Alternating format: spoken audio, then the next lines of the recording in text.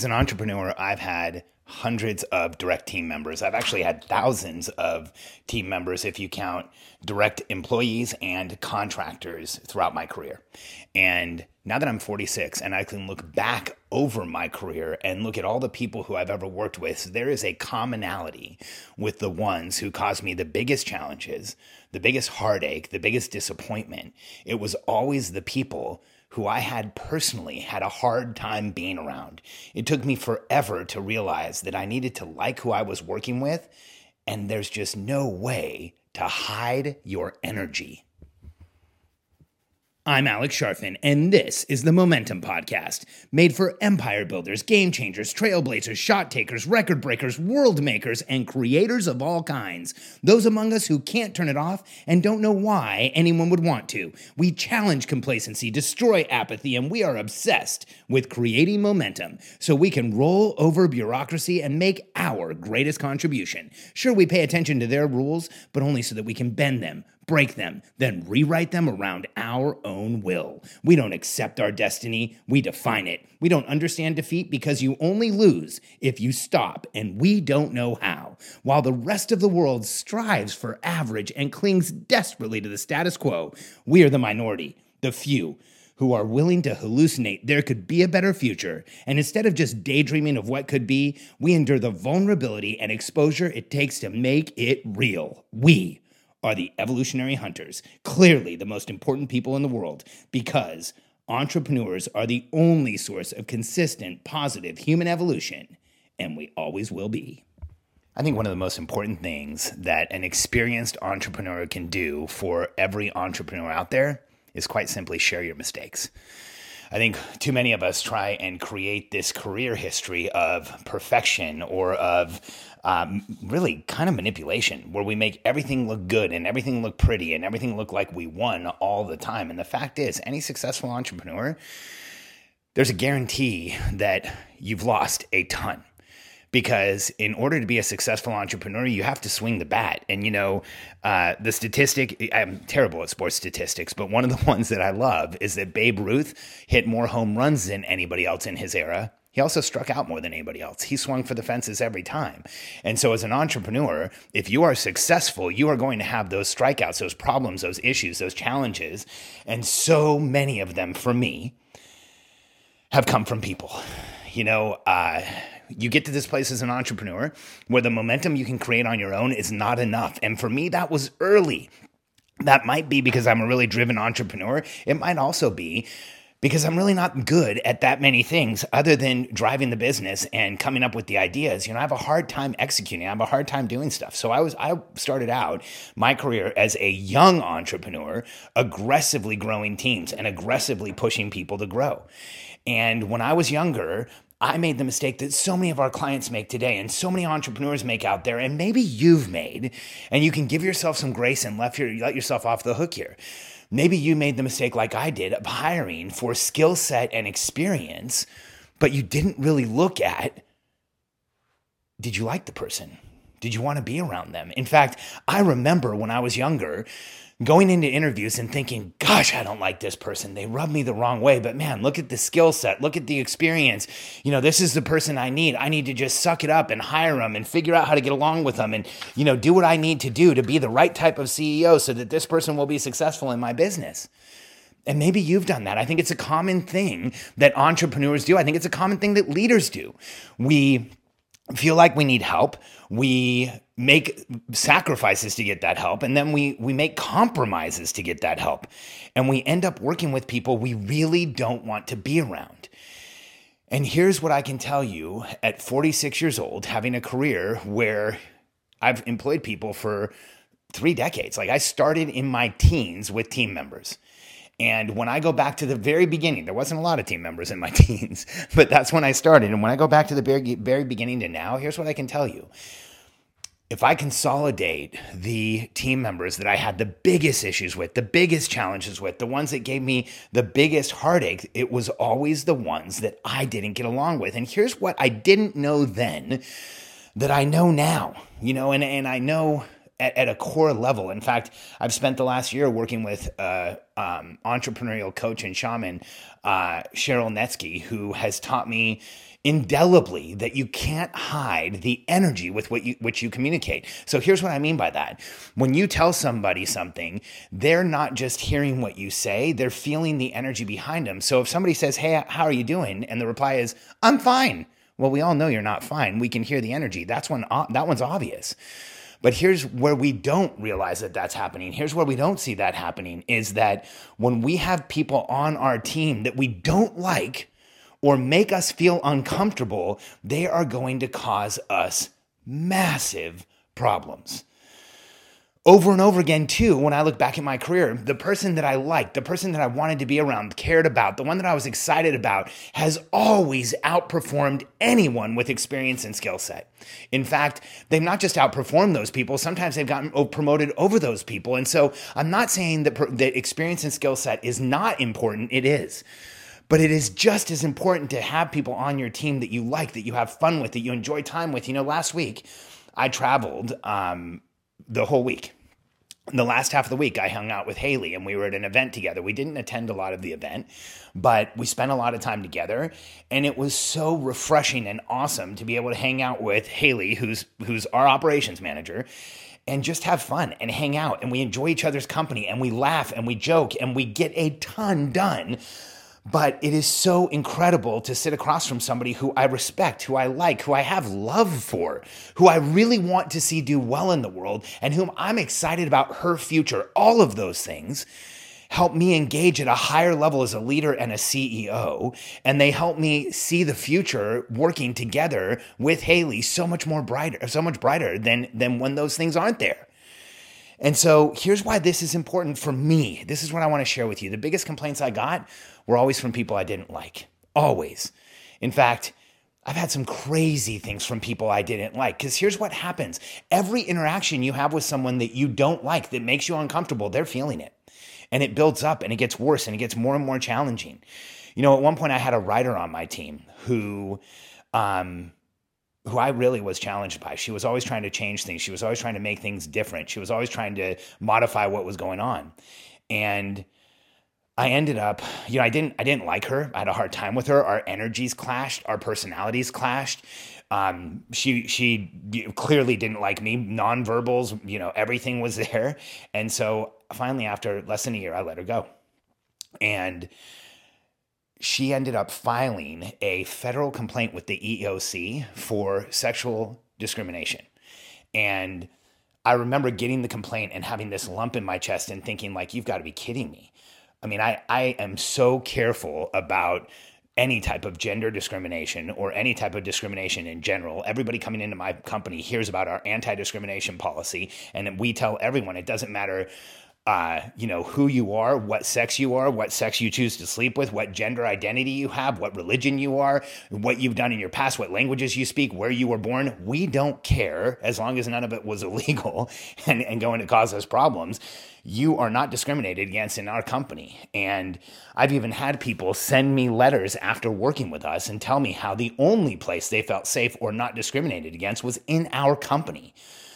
So when I got the letter from the complaint from the EEOC, I was devastated until I started reading it. And I realized that this writer who we terminated because she was not a good writer didn't just file a sexual discrimination complaint. She filed a sexist discrimination complaint. I'm not joking. We actually used that as part of our rebuttal. But what was even better was once the complaint came in, I shared it with our HR person at the time, and he came into my office a couple days later, and he had a voicemail from a couple weeks prior from the writer who we had terminated, and she forgot to hang up her phone after she left a message asking for some final paycheck stuff and some other information, and then she thought she hung up her phone, and she proceeded to have a conversation with her husband about how she was going to sue us for sexual discrimination, and he could be heard saying, "But they didn't do anything.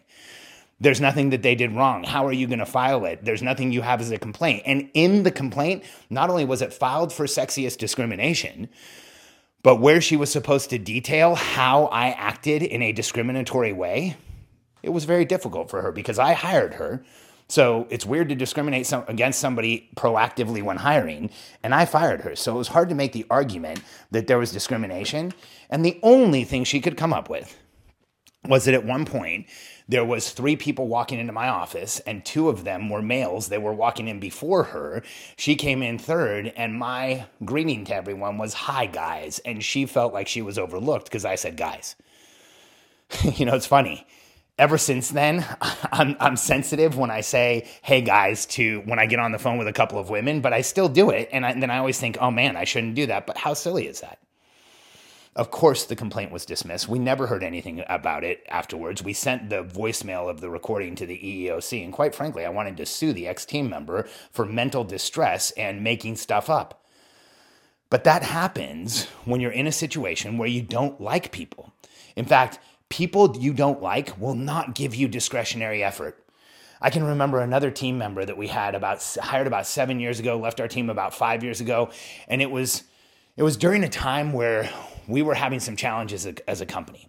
We were actually winning like crazy and then having challenges. We won the best places to work in Austin 3 years in a row. We were on the Inc. 500 3 years in a row. I won the Austin Under 40. We won the fastest growing company in Texas. We won a health award. We won a culture award. We were winning like crazy. And we were also having some challenges in our organization where some of our business was going down and some was going up. So we had to lay off in one place and hire in another. And it was very difficult. And we had another team member who was always complaining and always making things harder and always making things worse. And he was the type of team member that I have a hard time being around. He wasn't proactive. He didn't try to get things done. He was one of those like, I'm going to do the minimum to just barely nudge something over the finish line. Don't ever look for anything extra from me. And it was brutal. And I remember when we finally stopped working together, what a massive relief I felt.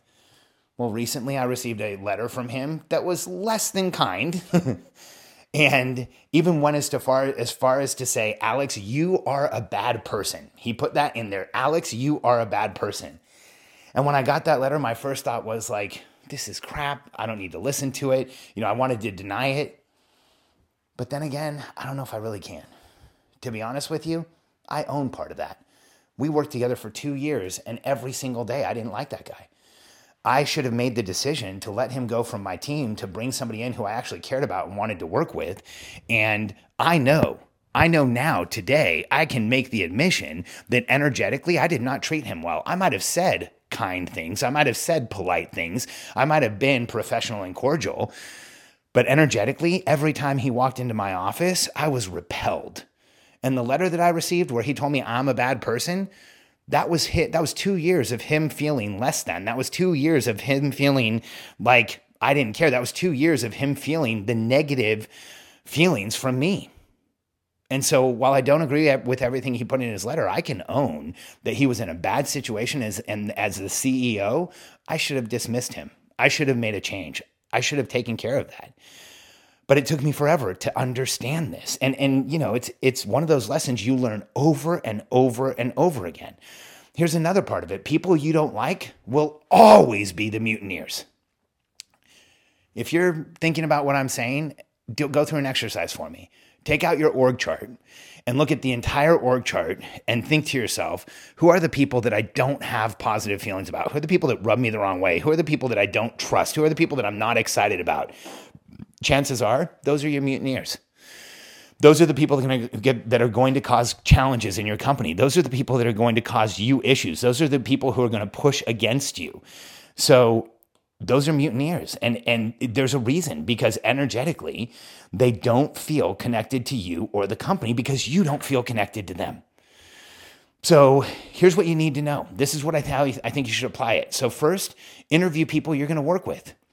As your business grows, you're not going to be able to interview everyone, but interview people who you're going to work with, and then make sure that when your HR person is interviewing, they're finding people, they understand culturally what to find. And find an HR person that finds people that you like. Haley is amazing. Every time we go out to hire someone, she puts candidates in front of us where I legitimately have a hard time hiring. In fact, we just recently hired a sales rep, Jeremy. I can't wait for him to start. He starts Monday. But it was difficult to hire Jeremy because Haley put candidates in front of me that were so competitive that it was hard to make the decision. And I really, really genuinely liked them. And so look for someone who can put people in front of you that you're excited about, that you want to work with, that get you engaged. Second, spend time with key players on your team. Onboard them. Get to know them. Spend time in person. We recently hired a systems manager, somebody who's running all of our systems. His name's Greg, and he's extraordinary, like one of the most plug-and-play leaders I've ever worked with. He came into our company and day one started having this massive positive effect, creating crazy momentum and clarity. Just an amazing leader. And I'm personally onboarding him. That means in the first month he was with us, I met with him every single day. And I missed a few because of travel, but every day I was in the office, we met every single day, and I checked in with him. I made sure he got assimilated into the company, brought into the company, and made sure he understands how he can get help and how I can support him. And I wanted to really help him get up and running in our organization. So when you're bringing people in, spend time with them. We run a remote team. In May, we have an event here in town. We're flying a ton of our team in to spend time with them, to be around us, to meet our clients, to see the event itself, to experience the event. I invest in the people who are important. In the people who are important to me and the people that I like. And so this is a double-edged sword here. It's not just that you shouldn't be around the people that you don't like or who you don't feel comfortable around. Those that you feel comfortable around, those that you do like being around, invest. Invest heavily. Invest in their education. Invest time in them. Invest time in helping them duplicate your decision-making. Invest time in them helping understand who you are. Because when your leadership team understands you, that is one of the biggest shortcuts in business you can. You shortcut decision-making. You shortcut challenges. You shortcut issues. You shortcut getting projects done. So spend time, invest, and spend time with the people who are on your team. Now, one last thing you should know, experience and skill set is not immaterial. Experience and skill set is absolutely important. You shouldn't go out and try and hire a CFO who's never had experience with accounting or bookkeeping because you like them and you feel good at them, good about them. Experience and skill set matters, but in skilled positions, you need to find experience, skill set, and someone who fits your culture and someone you're excited about. And so when you're out hiring and when you're bringing in your team, it is absolutely okay to ask yourself this question. In fact, you know where I learned this?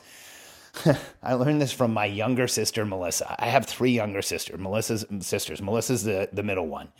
And she, in high school, got a job as a hostess at a company or at a restaurant called the Yard House. And the Yard House grew into this monolith chain, like insanely huge chain with the highest per square foot profitability of any restaurant chain in the history of restaurant chain sales in the United States. The Yard House is a complete anomaly.